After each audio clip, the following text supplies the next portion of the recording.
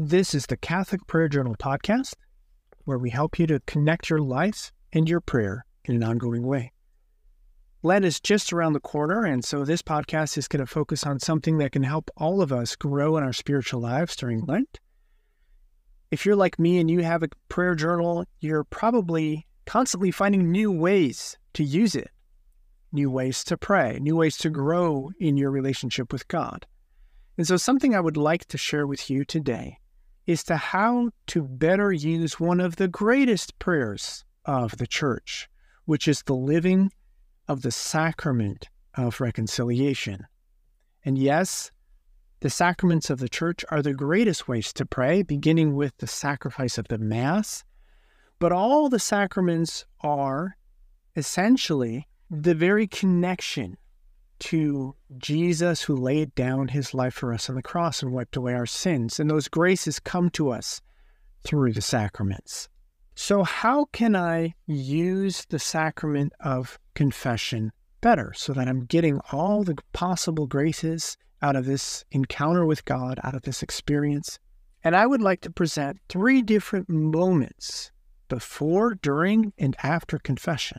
It's very simple, but using a journal, it's possible to dig a lot deeper and to make sure that we're preparing our hearts well, that we are taking advantage of all the advice that we're receiving, and that afterwards we're allowing the graces that are there and the advice we're given to really penetrate into our lives. So I would recommend, before even going to confession, a lot of us already prepare our confession because we need to make our list of sins.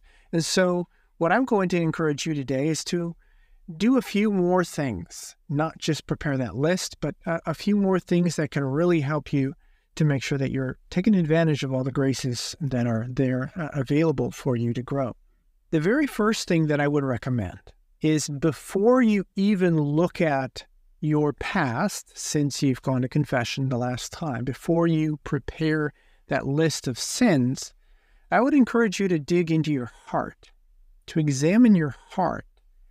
How is your relationship with God? How are you doing? Are you close? Are you intimate?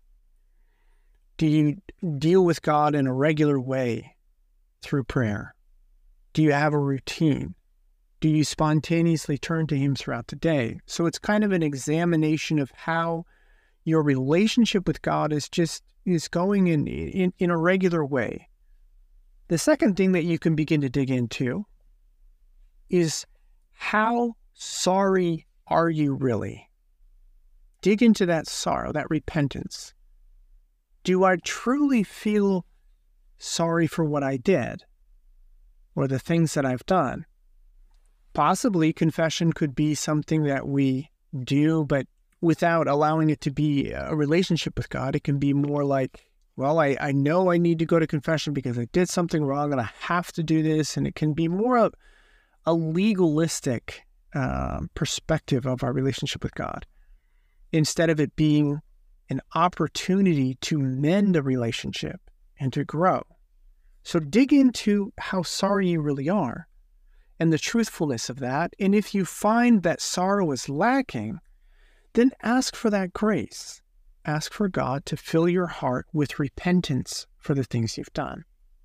Thirdly, and only thirdly, would I then recommend that you look back over your past, however many weeks or months it's been since your last confession, and primarily find those moments where you have fallen into serious sin, and to list those out and to evaluate those. Why did I fall? What were the circumstances surrounding those falls? Were there triggers? Were there other people who were pushing me towards that were occasions of sin? And then after you've listed all the mortal sins, go back and try to find anything else surrounding that, any venial sins. Was there maybe a buildup of a bad habit that led you to something more serious? Are there a few areas in your life that you just feel are where you need to work? And you don't have to mention all of those in confession, but sometimes it's very helpful to also briefly mention a few areas in our lives where we're struggling. And then fourthly, I like to do this in my journal. I like to write out for myself after looking at that list of sins, looking at how my heart is and my relationship with God and how that's going.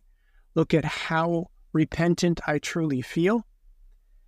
And I try to give myself advice and put that into writing and try to almost foresee what the priest might say to you. What advice might I be getting in this confession?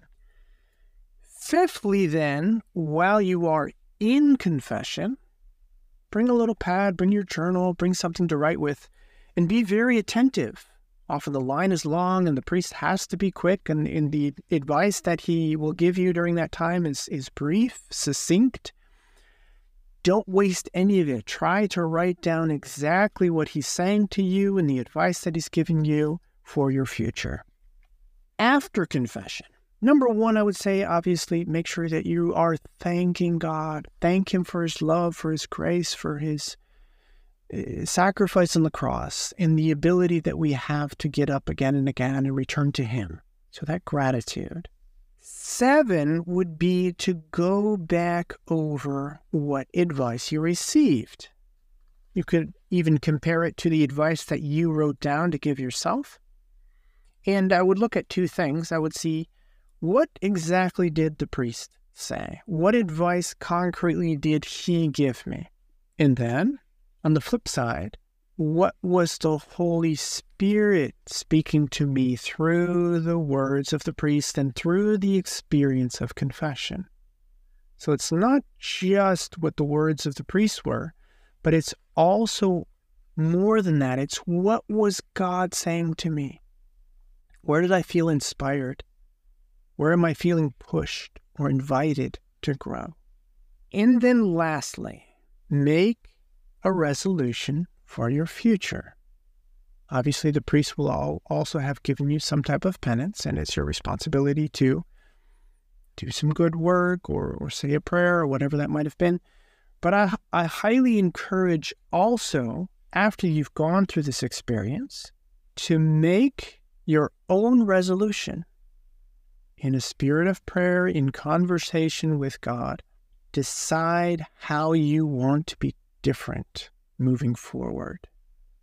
So all of these things, starting with the heart, the sorrow, examining our conscience, trying to give yourself some advice, all those things beforehand, during being very attentive to listen carefully to what God might be telling you through the words of the priest, then afterwards being grateful, thanking God actively for all these graces, and lastly, drawing some type of resolution out of this.